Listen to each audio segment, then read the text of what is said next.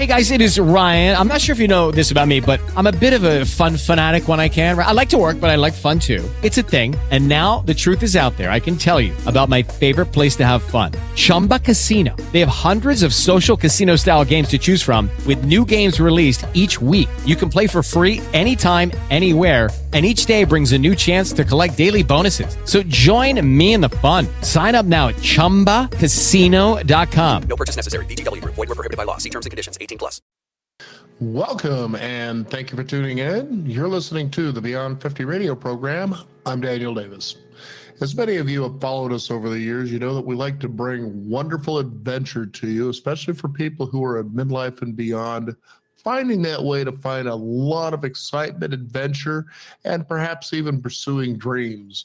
One particular couple that we featured many times, or at least once, I'm sorry to say, I was going to say many years ago, was actually a mid-60s couple who decided to journey across the Gobi Desert, share their adventures and what it was like to be in the exploits of China as a couple of Americans. Well, on the program today, we're going to have a story that's pretty unique. And in fact, it was on the cover of National Geographic magazine as a couple journeyed across America. We're going to find out about this story and more. And the new book is called So Long as It's Wild, Standing Strong After My Famous Rock Across America. And joining us here on the Beyond 50 radio program today is one such adventurer joining us, Barbara Jenkins. Barbara, thank you for joining us here on the program. Well, thank you so much for having me. I'm delighted to be here and share some great adventures. Well, I certainly hear the Ozark in you, as you like to describe throughout your book, being a hillbilly girl. Tell us how this all started for you, how it all began. What was the idea behind this walk across America? Well, the book is called So Long as It's Wild, and it is my memoir, and it tells the story of my poor hillbilly upbringing in the Ozarks of Missouri. And then, of course, it's the structure of the book. You drop in when you're walking across America, and then it flashes back to my upbringing. And the reason for including the whole background of growing up as a hillbilly was because people needed to understand where I came from, because it helped to prepare me to do such an epic journey of walking across America. I grew up next to the railroad tracks in a little house. All of our neighbors, no one could read or write. We were very poor. We did not have an indoor bathroom until I was about 12 years old. My grandparents lived in a shack next to us. The hobos would jump off the trains and come to the back door looking for food, and my mother would always give them cold cornbread and a bowl of beans and send them on their way. But I grew up without conveniences, without fancy things. My clothes were homemade or from Goodwill. And so when the time came in my life that I was asked to join Peter Jenkins' journey to walk from New Orleans, Louisiana to the coast of Oregon, 3,000 miles, obviously I didn't want to do that. It took quite an experience to convince me to go, but my hillbilly background is what prepared me. I had done without, and so sleeping in a tent on the ground and living out of a backpack for 3 years was not that much of a stretch for me. So I hope that answers. I hope that answers one question. Yeah, one of the things that I noticed that kept coming up, for me at least, as I was reading So Long as It's Wild, was the idea that your mother was actually very strong-willed, and that passed on to you, but kind of in a deeper way you probably didn't know at the time, but eventually that would become that kind of resolve you would need because of how things began to unfold after the journey was finished. The books were read, there was all the touring and the publicity. I mean, it was quite a bit back in the 1970s, which you had reminded me of, especially when it came to getting new books published and writers, is when I first started in the radio business, is how there were book tours, that you'd have these opportunities as people would go from different cities to promote their work, and you get the opportunity to meet them and interview them. And you don't really see that happening too much anymore. In fact, I don't think you see it happening at all. I don't think anybody really does a book tour anymore, unless you're a politician. Well, guess what? My book is launching this weekend, actually tomorrow, in Franklin, Tennessee. We're expecting a large crowd. And then next week, I am leaving on a cross-country book tour. We will start in Oxford, Mississippi, and end in Eugene, Oregon. So we're very excited about this. No, this doesn't happen. Publishers do not send authors on big book tours like they did back in the 70s and the 80s. This particular book tour, my book tour, is being underwritten by L.L. Bean. So I'm going to be dressed in, cowboy hats and vests and boots and things that sort of give the image of still being an outdoors woman, which I am. I love to hike and work in my garden and my flowers. But anyway, the publishers in today's world, the industry, they just do not. I think they just don't have the money. And with social media, so many authors are expected to pretty much promote their own work. So you're right. They just don't do that much anymore. Right. Now, let's talk about the journey itself, how you came to meet Peter. I mean, it seemed like this was something that he had started on and then you became part of, or how did it all begin? I was working on a master's degree in New Orleans, Louisiana.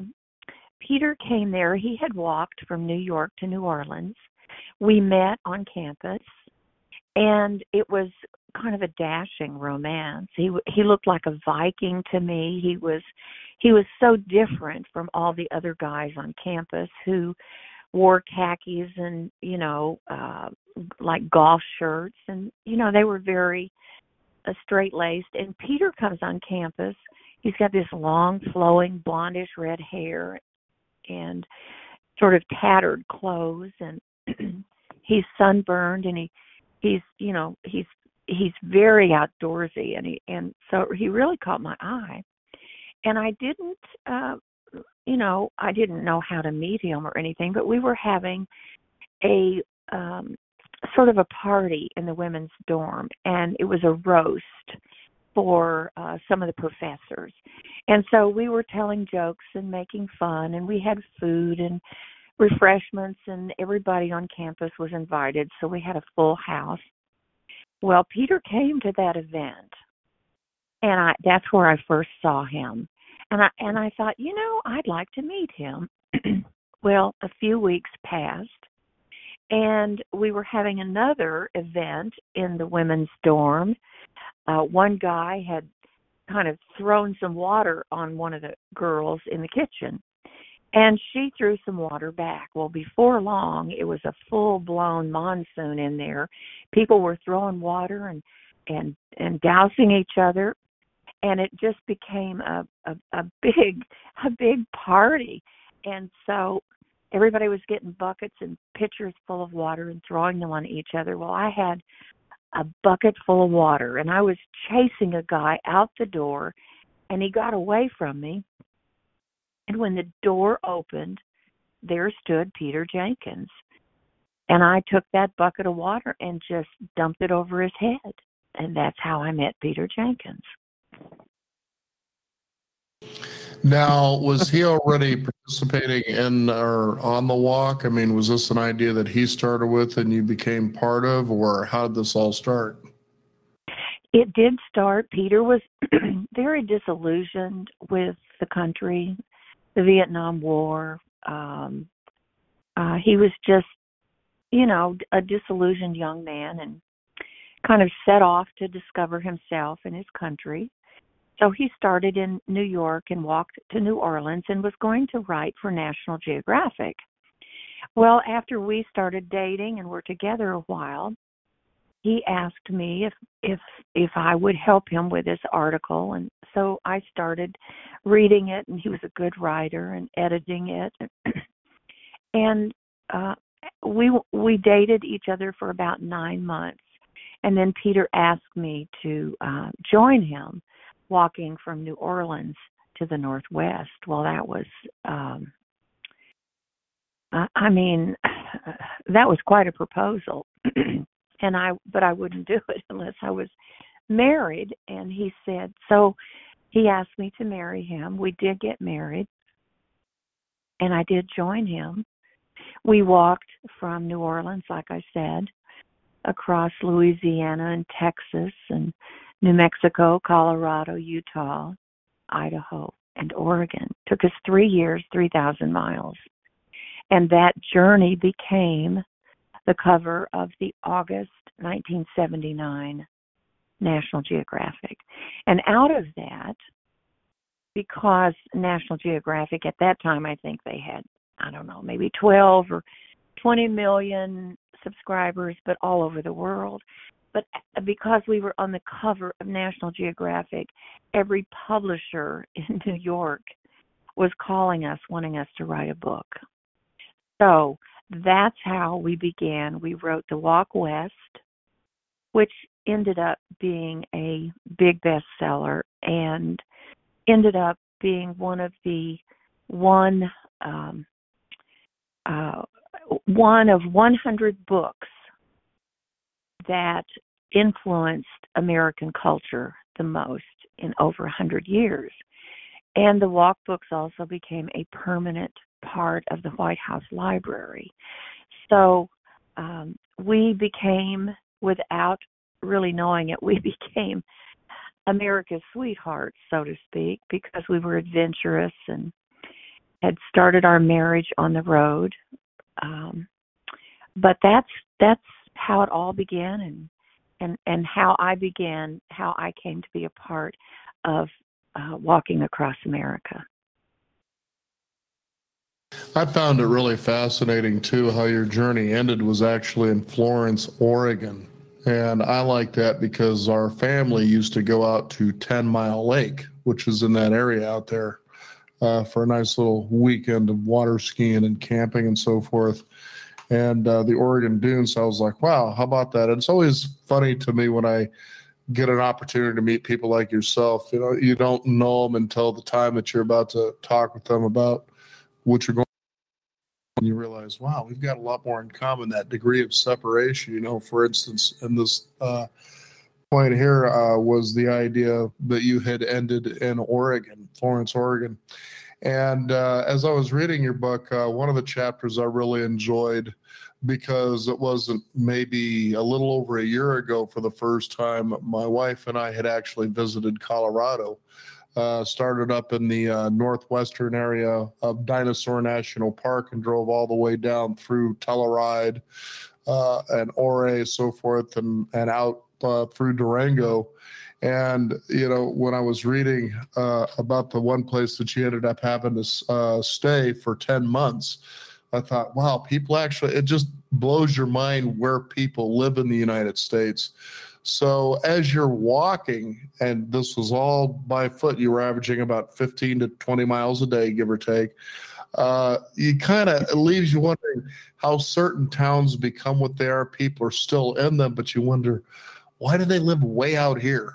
So it really opens your eye to how America actually is versus the cities, especially this day and age, that are getting all the attention from crumbling, and you realize, but America's not as soft as people might think it is from the outside. What we discovered walking across America, all the towns, state to state, town to town, they were unique and different and sort of had their own personalities. But so much of that is determined by the geography, by the weather, by the resources in the area. And I mean, the little communities in the lowlands in the Atchafalaya Basin of Louisiana were totally different than the little townships and villages across Colorado. You have, I mean, everything is different from the weather to the geography, and that greatly affected the people who lived there and the first settlers. The first, you were talking about Lake City, Colorado. The first people to come into that area in Colorado were the prospectors, the miners looking for gold back at the end of the 1800s. And the only way they could get in there was by horseback. And they would build the stores and the saloons and their shacks and set up camp and begin to work the mines and the mountains looking for gold. And then the women and the families followed. But it was a hard life settling across, I mean, all parts of this country, whether it was in the lowlands and the Atchafalaya Basin with the alligators and the pythons, or the Rockies with the blizzards and the high vegetation and I mean freezing to death. So it was fascinating to discover the different towns and communities across this country. And, you know, when you walk across anywhere, but when you walk someplace, you absorb it in a way that you can't do by car. You certainly can't do by flying in an airplane. But when you walk, it's as though it becomes a part of you. And for me, having walked 3,000 miles across this country, I think I understand our land and our people in ways that most other people can't. We met and stayed with just ordinary people, ranchers and farmers and teachers and just working men and women, and listened to their stories and and learned about them. And most people in this country are hardworking people just trying to do the best they can. And of course, we're bombarded 24/7 with media and everybody else's commentary and everybody else's opinions. But when you put that aside and you really experience what we have in this country, it is a beautiful thing. It's a good thing. And we do need to preserve it. Mm-hmm. In fact, speaking of Lake City, one of the reasons I brought that up is because of the description of the Colorado mountains. You were talking about areas that were pretty treacherous and where you would be walking on roads without guardrails, and you're talking about an average of anywhere from 10,000 plus feet up. And I remember as we were in Telluride, I thought, well, I'd never even heard of it. But she says, oh, no, I've heard of this. Let's go ahead and check it out. And you have to drive in 15 miles, but that's where it stops. But then you have to drive 15 miles back out the way you came in. It's like, is there no other road? And she says, we asked actually a couple of people. They said, but they're all closed, and there would have been no way you would have made it anyway, even with a 4x4, because of how those dirt roads are up there. But when you're in it, you realize, I believe you. I'm not going to take a chance just to try to get a shortcut. But then what even became harder about that is, like, for instance, when we were in Ouray, which is where Box Canyon is, and Box Falls, is as you leave there, we were leaving there, and it was kind of a gray overcast day, lightly raining, and we're on this road that you can only maybe average 15 to 20 miles an hour. And believe me, you don't want to go any faster than that because the cliff kind of overhangs the road. And we were on the outside part of the road, no guardrails, as you describe in the book. And it drops at least 200 feet, all rock. And it reminded me of like Lord of the Rings and the Passes of Mordor. And I'm thinking, My goodness, I kept teasing my wife, hey, how far down do you think that is? And she says, I'm not looking. I said, trust me, my heart was beating fast too. I just wanted to get off that. And that went for a few Well, miles. But we it's pretty nerve-wracking. actually walked across Engineer Pass and dropped down into Ouray, Colorado. So I know that very road. I know that country. I know that territory. And it is treacherous. And of course, when we walked out of Lake City, we climbed to the top of a 13,000-foot peak. And standing at the peak, we were on an ice glacier, and the winds were whipping at about 70 miles an hour. And so we couldn't stay up there long because it was too cold. And so as we began our descent down the other side and toward Ouray, it was there that I lost my footing and slid down an ice glacier. And it was just a miracle. My backpack got caught in an ice crevice and stopped my fall. Otherwise, I would have just gone right off the side of that mountain to my death. But it is treacherous up there. And then we came down the other side of that range, Continental Divide, to Ouray, and I'll never forget finding a hotel once we came off the mountain. It took us about, I think, 3 or 4 days on foot to cross the pass, and it was cold and sleeting. And I mean, when we camped at night, the winds howled and the sleet and snow were so strong it would blow the top of the tent down to our faces. But once we crested the pass and made our descent, and after I nearly fell to my death,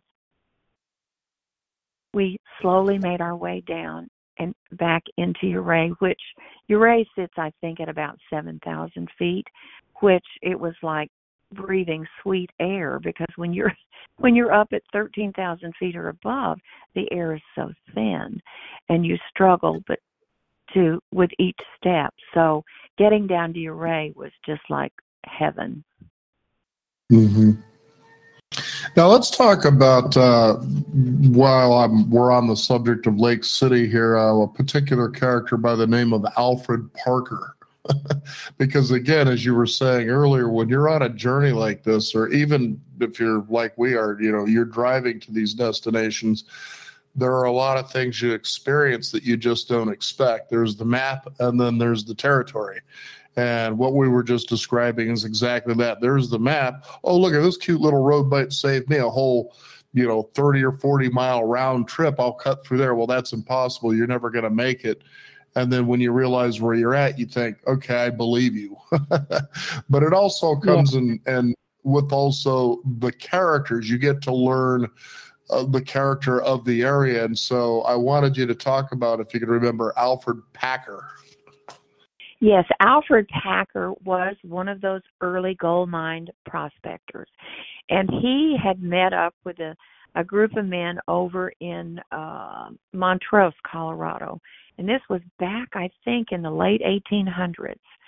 And there was the big gold rush. Everybody was headed to Colorado and California. Well, he met up with a group of miners, and it was almost winter time, and people tried to convince them, no, stay, wait until spring, because the winters are so harsh in that particular part of the Colorado Rockies. But no, they were determined. And they left with their gear and began this trek over the mountains to drop down into Lake City and Gunnison, Colorado, and go to the gold mines. Well, it so happened that they didn't make it. A couple of the men died, and there was no food. They were starving to death. And Alfred Packer in order to save his own life, ate one of his companions. Well, when Alfred Packer emerged from the winter and from the blizzards and the treacherous mountains, when he emerged down into Lake City, he looked well, and everybody thought, well, that's great, you made it. So where are the other people? Well, he admitted that he had eaten one of the other men. And so as a result, Alfred Packer became known as the cannibal of Colorado. There was a big trial in Gunnison, and he was actually, he got off. He was able, they moved the trial to another county because everybody was up in arms, and they moved the trial to another county, and he got off, and he actually died about 6 years later, I think, of a heart attack or arthritis or something. But anyway, that's the story of Alfred Packer. And there was a monument there in Lake City for him. Now, I was through there a couple of years ago, and the monument is gone. So I don't know if they where they moved it or what they did with it, but it is no longer there. I also like, too, there was a part in that part of the story there that you could see that judges weren't very politically correct back in the day. They just told it as it is. So stand up, you voracious man-eating SOB, and receive your sentence. And, of course, that's part of what he said. I just got a kick out of that. That's just the thing is when you get out and travel, when you take a look at what's happening today, it's kind of funny because as I'm out and I'm talking with people, and a lot of times with technology, it doesn't seem people do anything in reality. It more seems to be virtual reality. And then I'm sharing these stories, and the funniest, one of the most consistent questions I get, where do you come up with these stories? Like, by getting out there and doing stuff, for crying out loud. I grew up in a family that traveled. We camped a lot. I mean, I remember when I was growing up in Texas, I was in first and second grade, and then we eventually moved back to California. But how we would leave and always drive from Texas to Chicago, Illinois. And sometimes we'd take a southern route and go through areas like Oklahoma, Missouri, Arkansas, and then go up. So I've seen a lot of the United States by the time I was in third grade, at least, those areas there.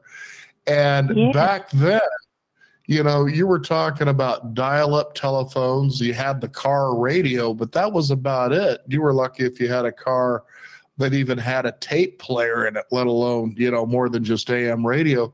So you found ways with your imagination just to keep yourself entertained. This day and age, you take a look and it's SUVs with DVD players in the back. And I'm thinking, no wonder these kids don't have any imagination.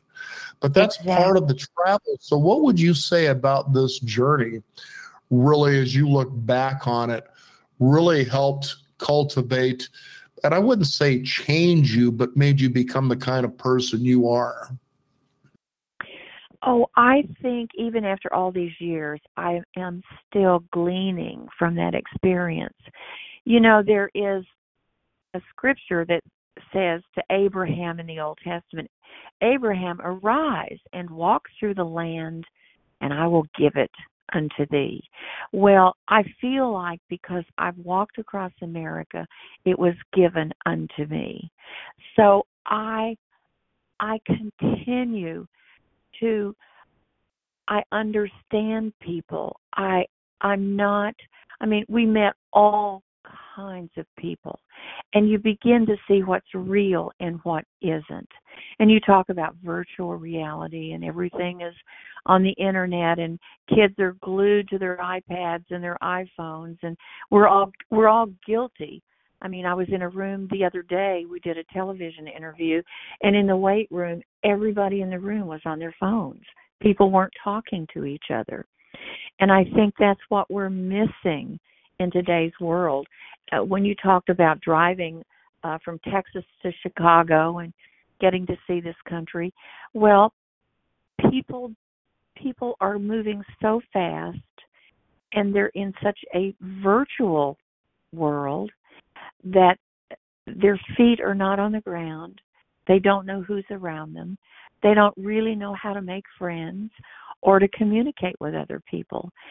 And what I learned after that experience of walking across America and in my lifetime since is that people are just people. When you pull back all the layers, whether it is where they live or their education or their political beliefs, or when you pull back all those layers and you just see another person, another human being, we all have the same needs.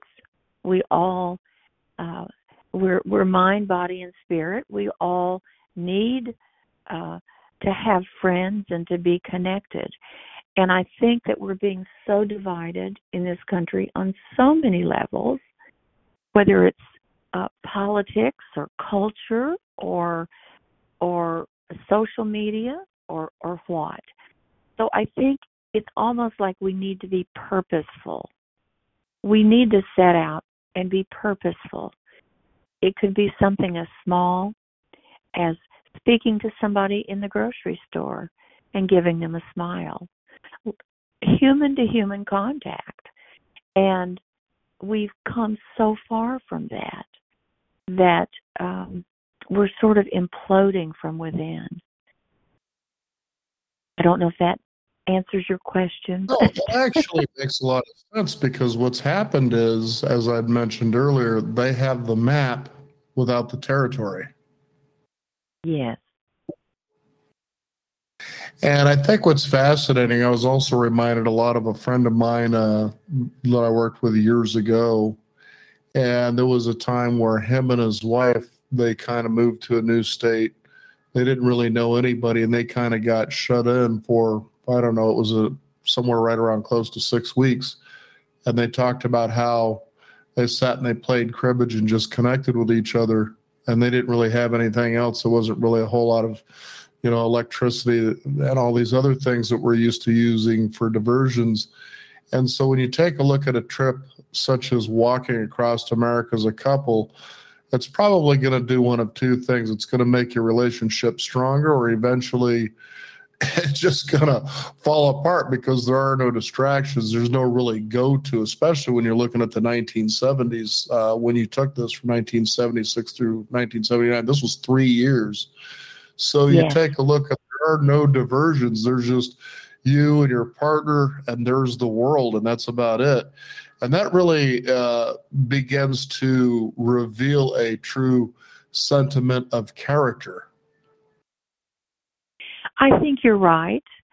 There is a dependency upon each other just for survival and safety, but at the same time, that your character does begin to surface, and of course, neither Peter nor I were perfect or are perfect, but the fact that you walk through so many different kinds of conditions, 130 degrees to minus 20 degrees on all kinds of terrain, in all kinds of weather.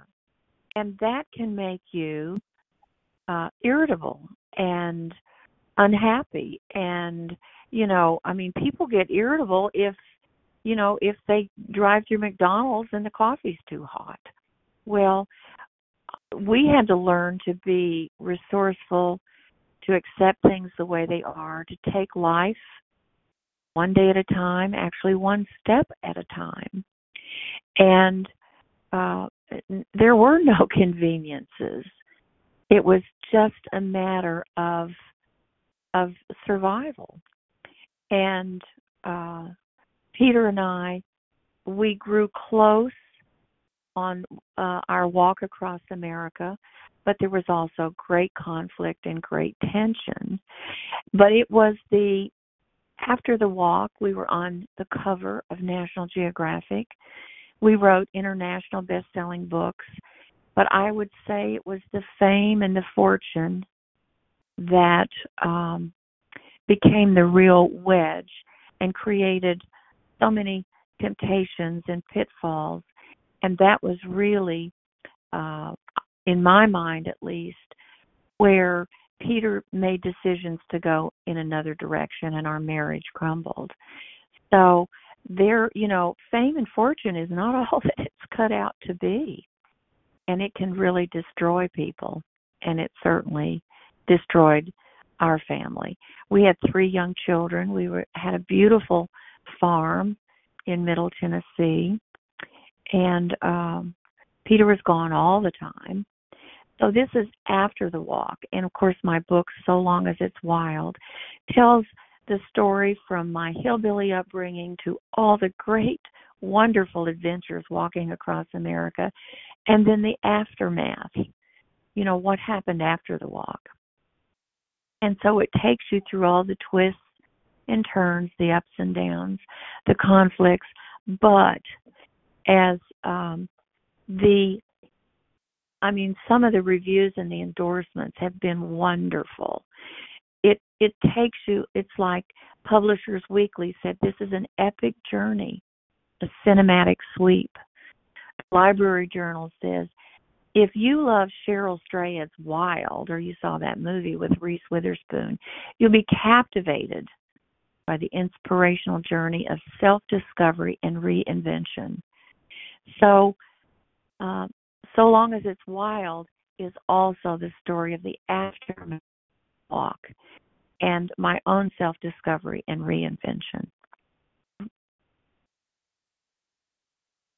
Now, one thing I did notice then that, reveals itself is that it seemed that you were this ideal, sweet couple of America doing this journey together and Christian at the same time. How important was that? Because I would feel that had, I'm trying to think of the right way to put it, but perhaps you can do that for me as far as the image itself versus the reality of what things were.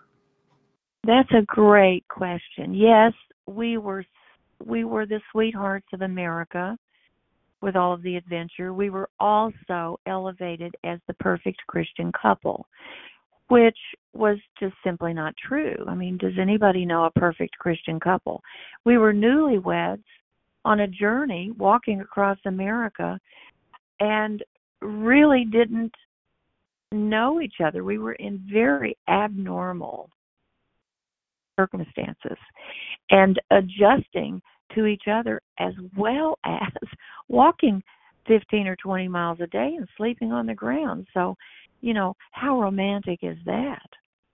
So being Christian, I think, and of course, I certainly felt that this was a purpose, a call, a mission for me. I really felt like I was meant to do this. It was part of my Christian faith. And I think that there were many times I felt like a fraud or a fake because we weren't perfect. We weren't this ideal Christian couple.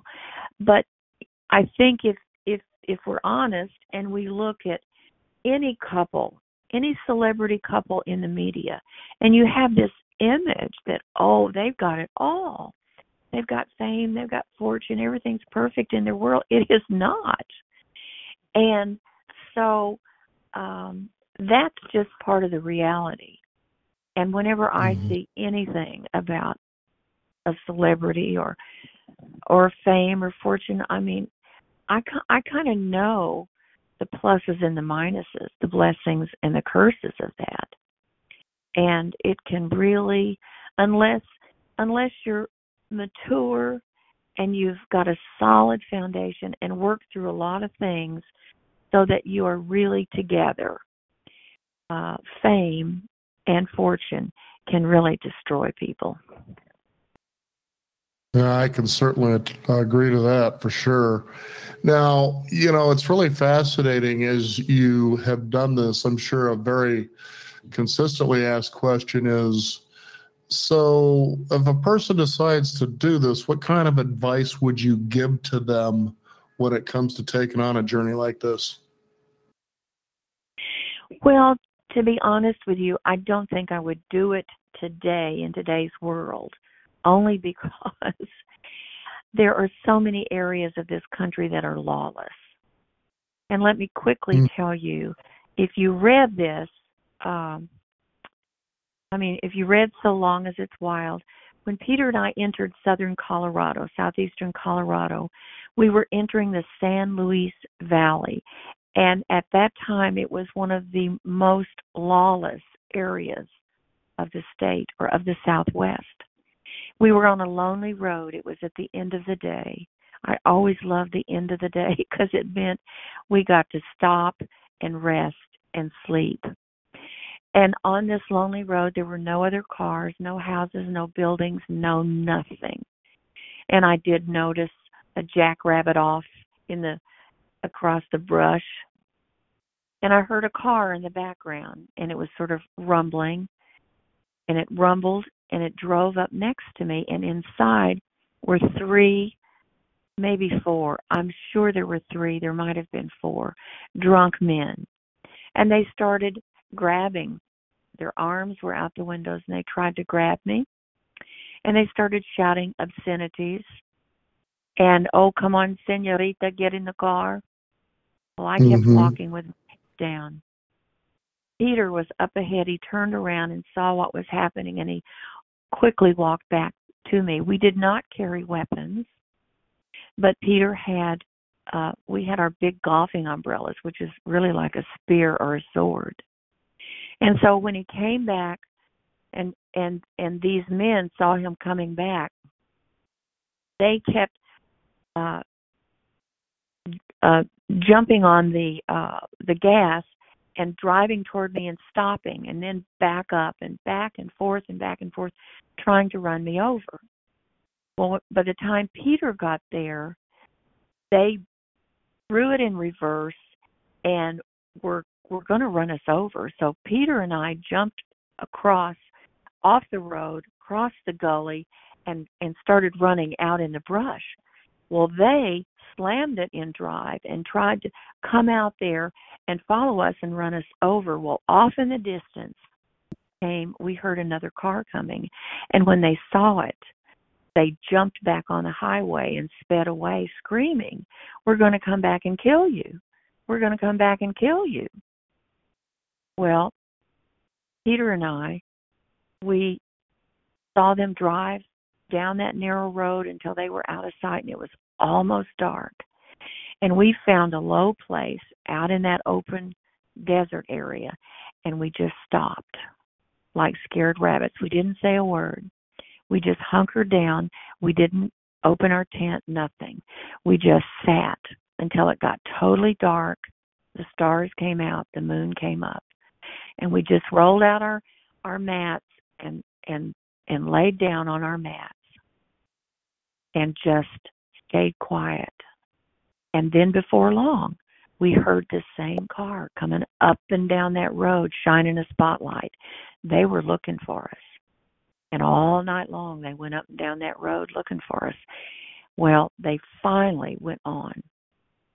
And so Peter whispered to me, he said, "Were you scared?"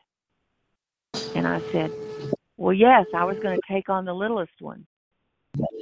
Anyway, the next day, we got up at dawn. We barely slept that night. We got up at dawn, and it was about 5 miles into the little town of San Luis, Colorado, and we went straight to the sheriff's office and told him what happened.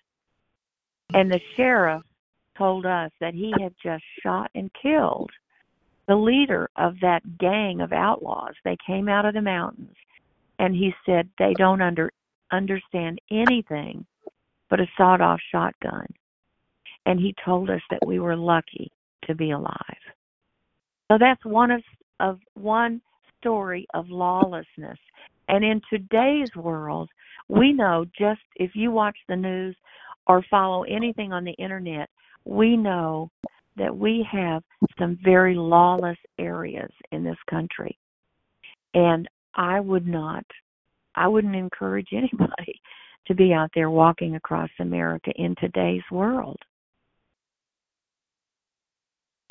Yeah, I certainly agree with you as far as the experience goes.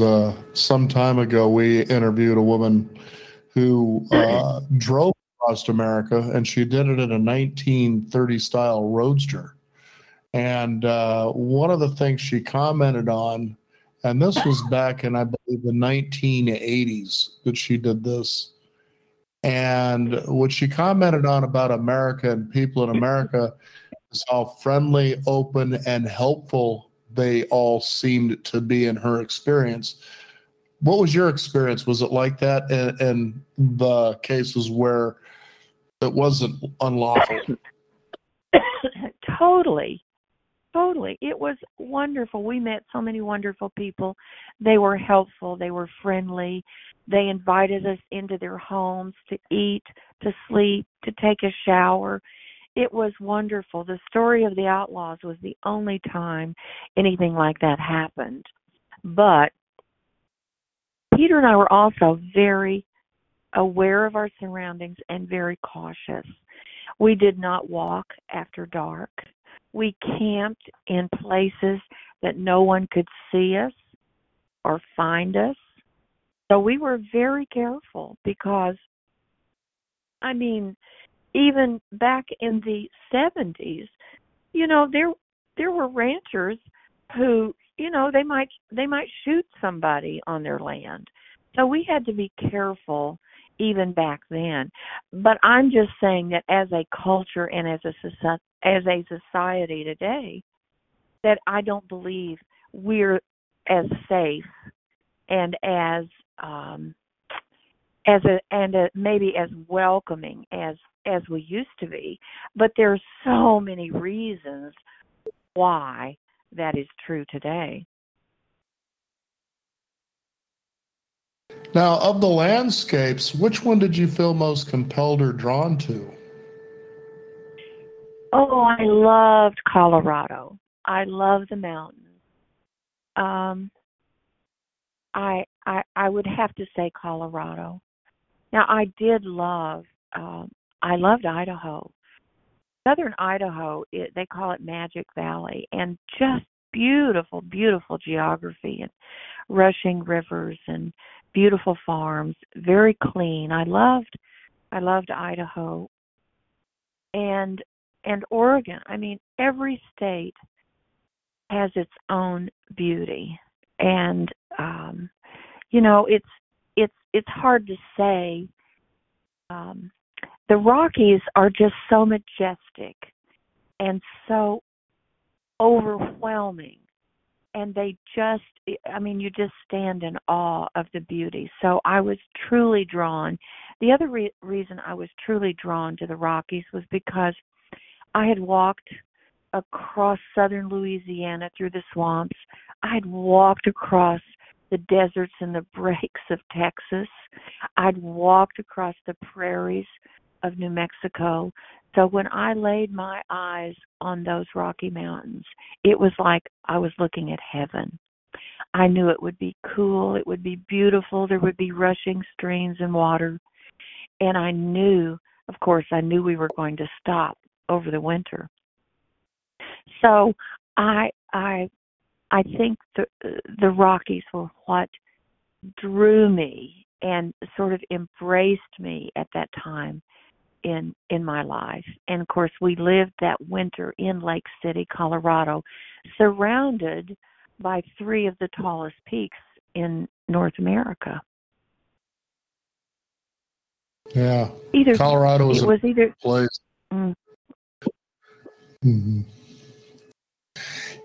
I was, there's just so much to the wonderful imagination as you read your book, and only someone who experiences this firsthand, can describe this in a way where it compels people to think, I would like to do this. Maybe not necessarily walk across America, but the point is to experience these things. For instance,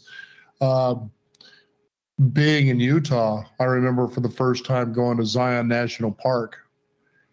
And I was surprised because I didn't know anything about it really. And as you enter the park and you start seeing the first of the, I guess they're called petrified sand dunes. Now just kind of wrap your head around that one for a minute. I'd never seen anything like Yeah. that before. They just kind of Yeah. emerge from pine trees, and they're up close and personal. And I'm not sure if it's changed, but we were able to drive through there. This was just a few years ago. And now you have to actually it's sort of a tour bus through there. I think they're just trying to limit the traffic. So it reminded me of things such as Yellowstone National Park or Glacier National Park. These were places that I went to as I was growing up, the Sequoia National Forest, the redwoods. And I went at times where you could go in on the same day in Yellowstone or even Yosemite, and you could get in and pitch a tent on the same day that you showed up. For instance, about a year ago, we went to Sequoia National Park, and I wanted for the first time from that point to cross over to the east and go to the California bristlepine forest, which is the place where the oldest living organisms on Earth are. And the fastest way I could see to get there was to cut through Yosemite National Park. I'd totally forgotten that you need to make a reservation to get into the park. And I guess that even includes a day rate, like if you're just going there for the day for a picnic. So we travel almost 95 miles. We get to the gate, and the park ranger says, "I can't let you in without a reservation." And I said, "You're kidding me. I'm just wanting to really drive through the park to get to somewhere else." "No, we can't let you do that without a reservation." And I was willing to pay $100. Said, "Just please let me take this shortcut." So we ended up having to cancel that part of our trip because they just wouldn't let you through. But that's how much America really has changed, from the time that you were walking across America and the times that I was growing up in the 1970s, even into the 1980s, that you could easily access these places. And it's sad because it's like sort of that era gone by. And you look at the state of, the children and young adults of America today, and the fact that those opportunities aren't readily available, I think causes some of the disarray and the disconnection from the real world that I think a lot of our younger generations are experiencing. What are your thoughts on that? I couldn't agree more. I think that young families will do themselves well to take their children, swim in a creek, go climb a mountain, take the kids camping, take them out in nature. And although you may have to get a reservation for a campground, but do your homework. Do what children out of the concrete jungle and into nature. If you have relatives who live on a farm or friends that live out in the country, go visit a farm. Go on a hayride. Go ride horses. Go do things that put your feet on the ground, and where you are, you can see the sky and you can smell the smells of earth and hear the birds singing. It's really funny. I live in Tennessee, and at night you can hear all the tree frogs and the crickets and all the sounds of night. Well, the people who are jammed in these big cities, they don't have any idea what the night sounds are like. They have no idea. And I do think that we are creating just an unhealthy world the further we move away from the things of nature, the simple things. And, it truly does concern me, but I think we have to start where we are, with who we are and what we can do. You may not have a lot of money to travel and do all these things, but you can take your kids for a walk in the park. You can find things to do. Take them on a day trip somewhere.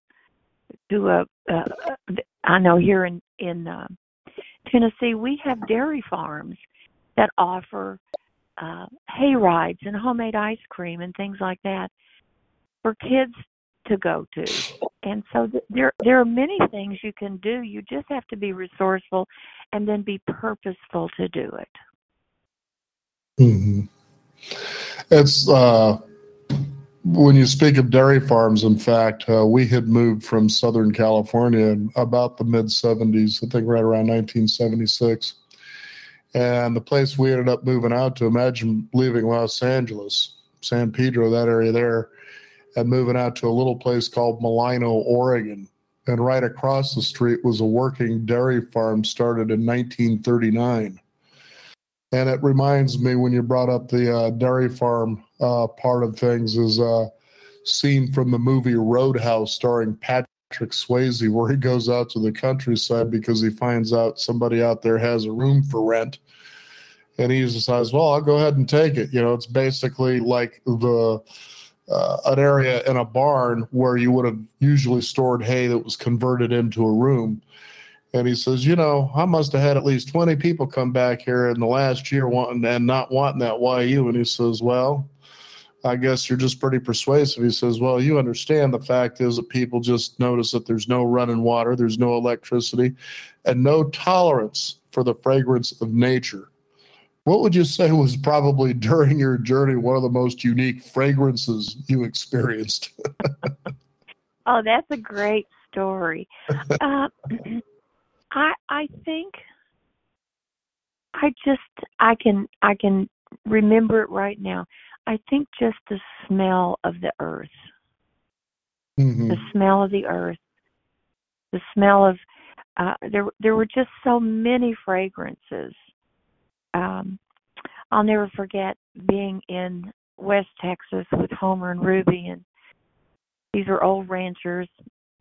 Their little ranch house they had built back in the 1930s, just a little 3-room house, and they were surrounded by 400 acres of, you know, cotton and wheat, and they were what were called dry ranchers, dry farmers, because there were no creeks or rivers. They just had to pray for rain.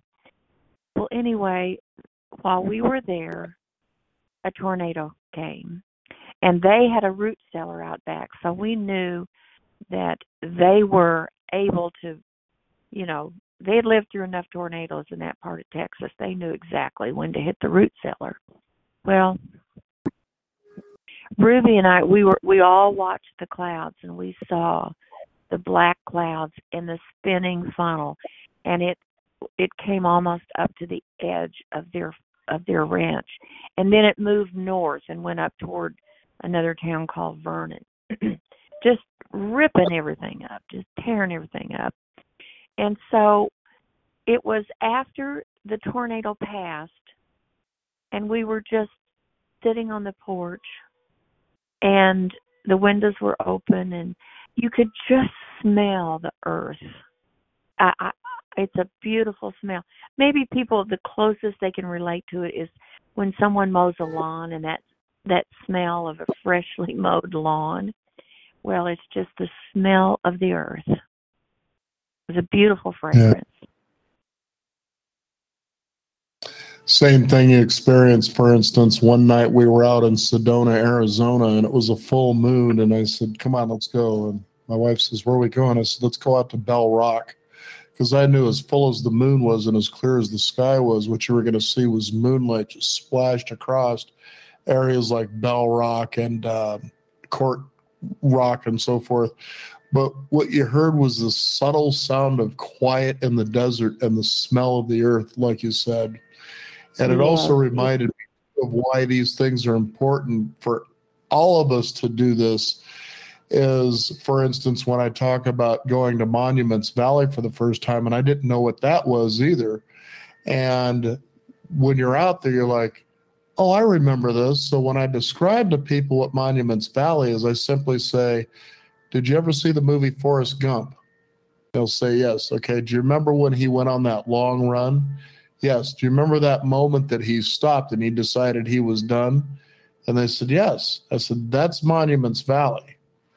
And as neat as that looks on film until you're there, till you experience these gargantuan monuments of rock, and you realize at one time this was the bottom of an ocean.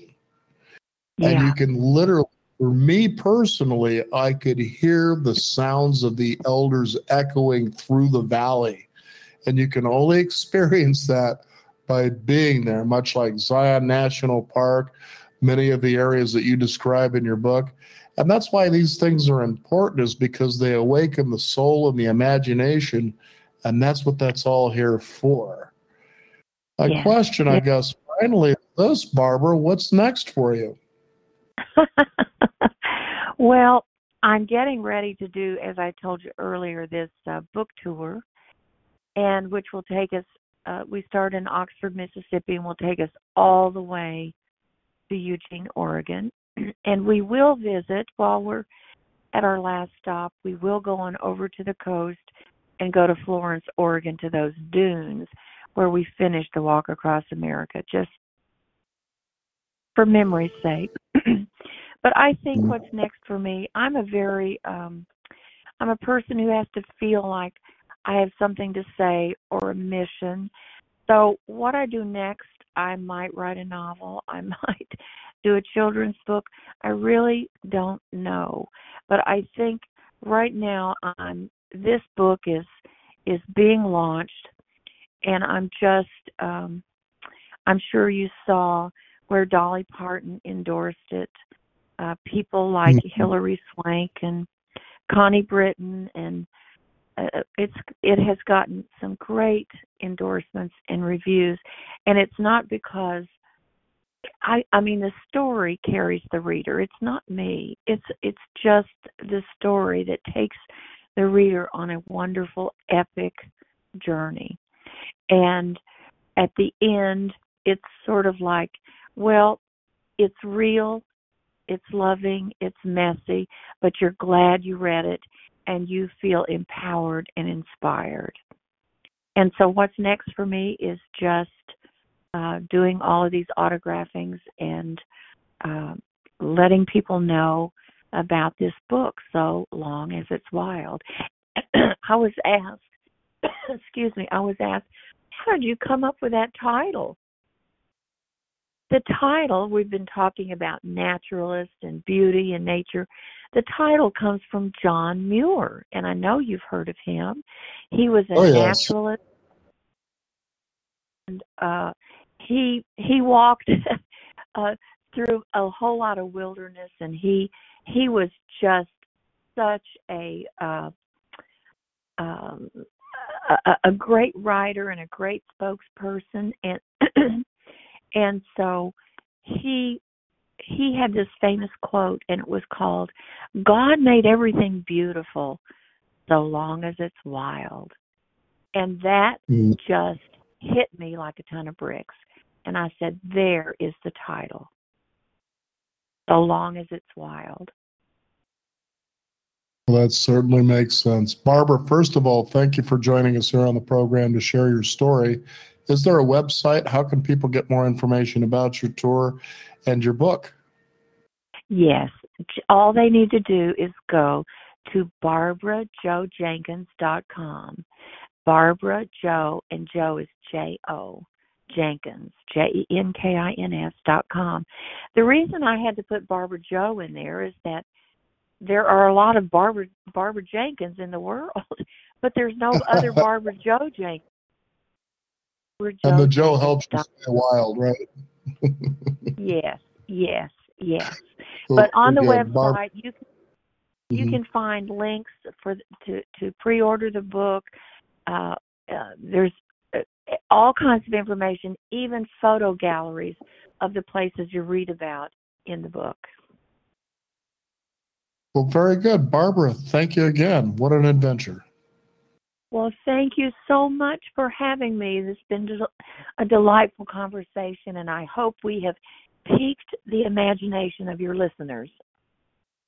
Well, at least hopefully get them motivated to get started to explore what we have under our feet. No doubt about that. Thanks again. Yes. Thank you. Thank you so much. Bye. We want to thank you, the listeners out there, for tuning in. One adventure you can take is to go to our website and sign up for our weekly e-newsletter. Boy, what's in store for you there is going to definitely compel you to keep visiting over and over again. That's at beyond50radio.com. That is the number 50. We do encourage you to sign up for our weekly newsletter and stay in touch with what's going on in the world of Beyond 50 as well as our upcoming shows. I'm Daniel Davis. Thank you for joining us. This is the Beyond 50 radio program. And remember, wherever you are is where you should be. Have a great day. With Lucky Land Slots, you can get lucky just about anywhere. Dearly beloved, we are gathered here today to... Has anyone seen the bride and groom? Sorry, we're here. We were getting lucky in the limo and we lost track of time. No, Lucky Land Casino, with cash prizes that add up quicker than a guest registry. In that case, I pronounce you lucky. Play for free at LuckyLandSlots.com. Daily bonuses are waiting. No purchase necessary. Void where prohibited by law. 18+. Terms and conditions apply. See website for details.